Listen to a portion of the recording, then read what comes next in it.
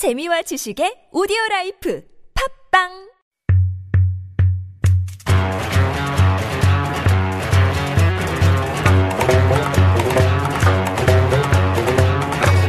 This is KoreaScape TBS EFM 101.3 in Seoul.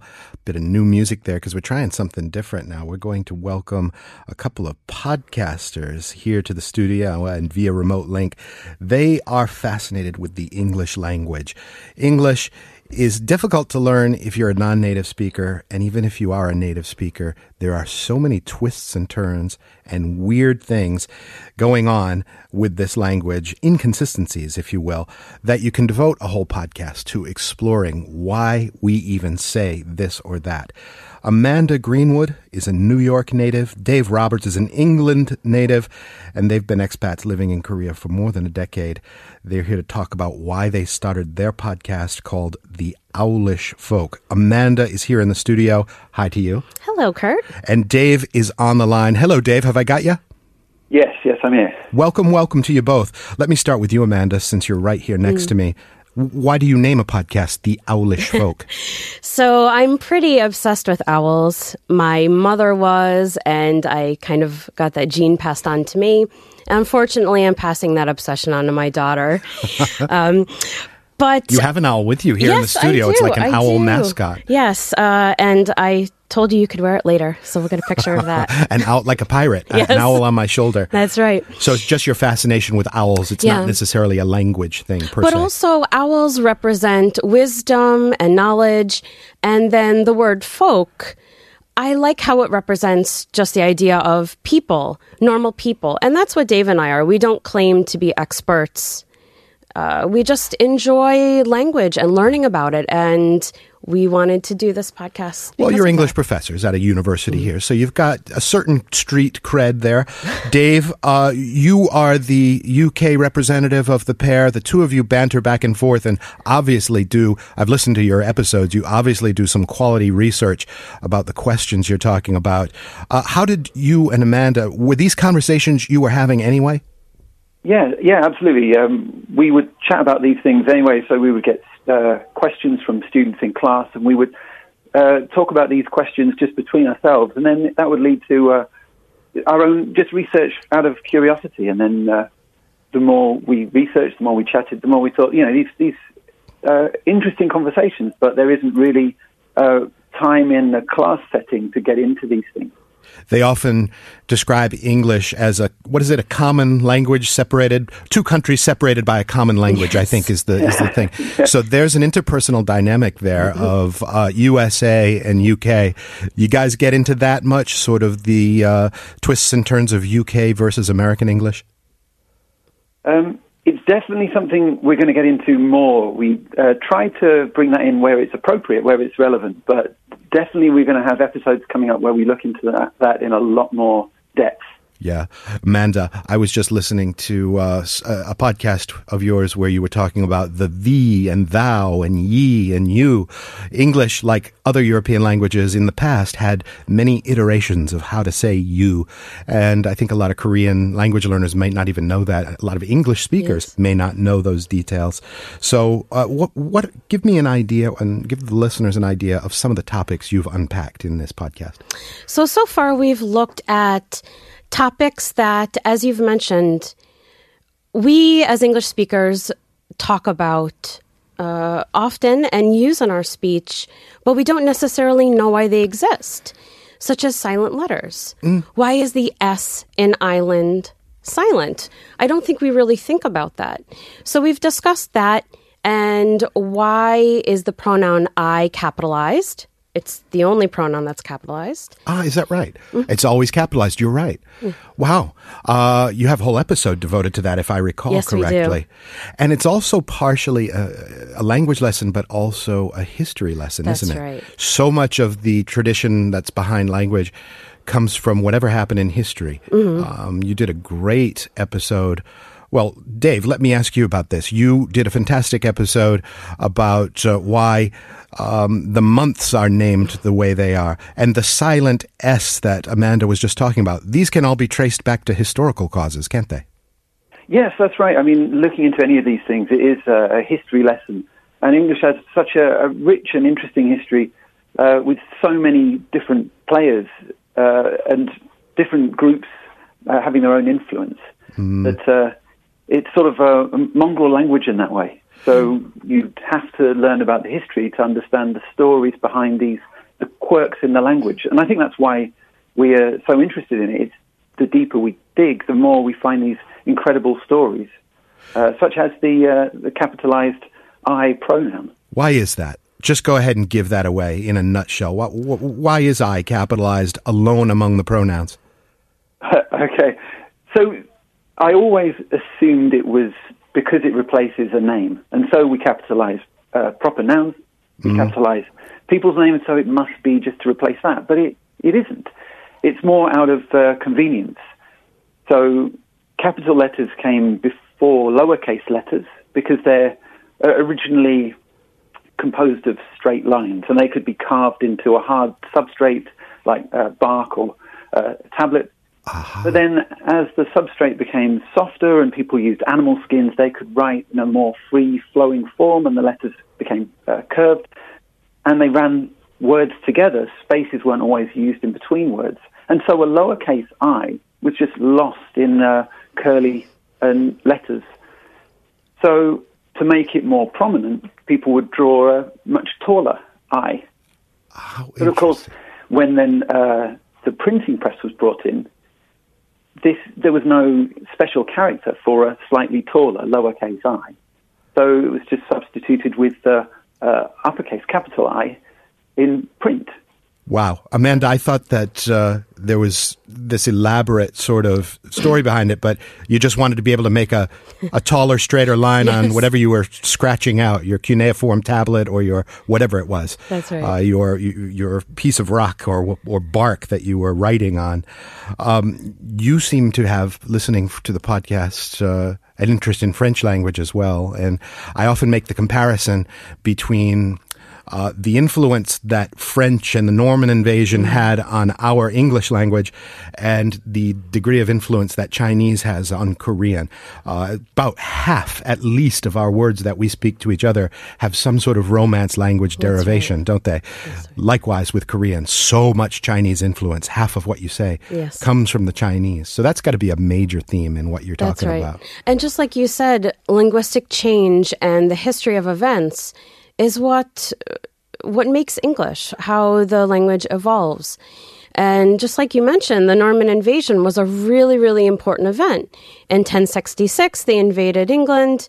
The whole language changed. There were all these French loanwords that English decided to borrow. And we sounded a lot more like, I don't know, Dutch people or German people before William the Conqueror came, right? Well, because of that invasion, English is considered closer to one of the Romance languages than a Germanic language because of the French influence. Yeah, kind of a lot of French decoration hung on a Germanic sort of skeleton. That's right. It's a good way to put it. I like that. So you guys have lived for more than 10 years here in Korea. Have you been connecting with Korean at all? Do you study Korean? I studied it before I came, just independently by myself. And I remember it was so exciting because I would sit on the subway and I would practice Hangul just by the scrolling, advertisements or whatever. And then I was on a bus one day and I saw a sign and I kind of said it to myself and then it just clicked. And it was such a great moment because I realized I can read and I can understand. I'm not just reading the characters. It's like that breakthrough moment when you stop sounding out Hangul syllable or even letter by letter and you go, oh, I just read a word as an entire word. Yes. And Hangul lets you do that because, it's so accessible. And then it's kind of like getting to a plateau and there's a giant cliff down below of everything else that you have to learn. Dave, how are your Korean language travails going? They're going okay. I've got an extra incentive now, with my kids. So, I want to keep up with them. And you've gone completely local. You've married a Korean woman and you have a family here. That's right, yes. Fantastic. Yes. So that's going to be an interesting household. You'll speak a sort of a mix of Korean and English, and the kids will get the benefit of both sides.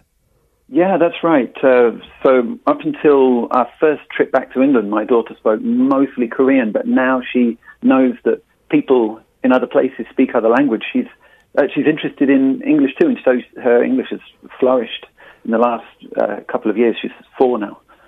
What an amazing emotional incentive that must be to connect on a deeper level with the language. It's one thing to have a spouse, but to then see the next generation come into the world that, it depends on you learning their language and finding some linguistic common ground in order to connect.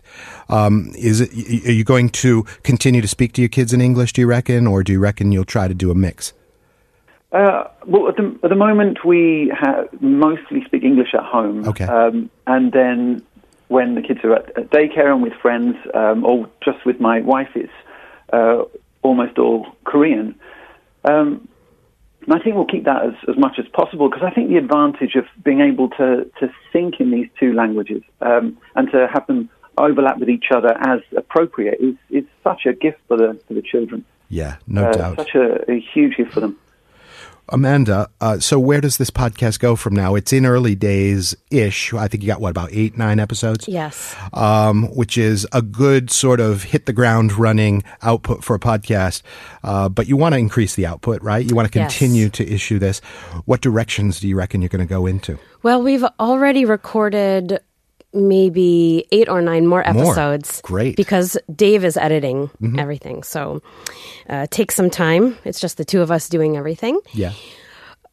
And in the future, I don't see why we couldn't possibly publish a book. Yeah. Based around our episodes or concepts that we're interested in that are relevant to what we're talking about. Podcast I'd like to do book. that. Have you ever read The Story of English or seen it? It's a PBS series. I don't know if I have. The Story of English. It's on PBS, and it's, kind of an encyclopedia of a lot of the things that you seem to be sort of going at morsel by morsel every week. The history behind the words and the iterations and the way it all sounds.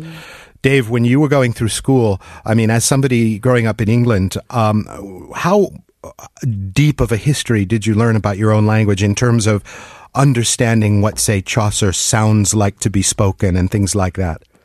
Well, here's the interesting thing. I think in school, you either are pushed into an arts avenue or a science avenue, and I took the science avenue.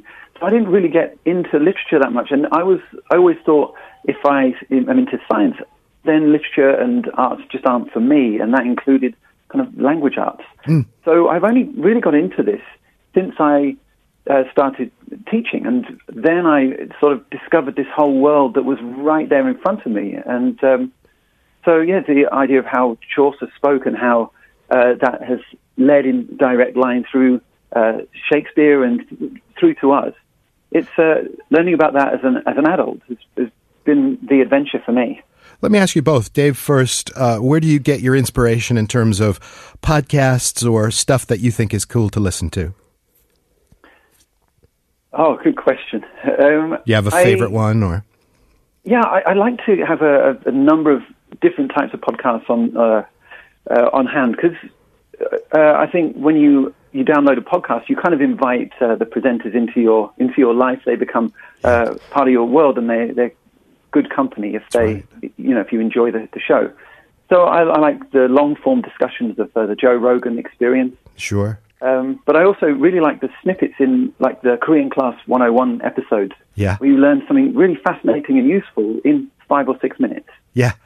Quick sort of, I heard, Amanda, 2 things from Dave there. Snack content, quick little nuggets, and then super in-depth. I'm also surprised by the extent to which I like the Joe Rogan podcast. There's an even more radical example of that called Hardcore History. Have you ever listened to that? Oh, yeah. Yeah, there's Dave. Colin's show. Yeah, Hardcore History is like 3-hour discussions on one given topic, and he just goes, and sometimes multiple episodes of 3 hours. But I'm telling you, as daunting as that sounds, it's actually pretty good. See, for me, when I'm looking at downloading a podcast, I look at the episode length. Yeah. And if I see that it's over 45, I can't do it because I just don't have that much downtime. time. Yeah. You know, we're trying to make our episodes short so that somebody can listen to it during a commute.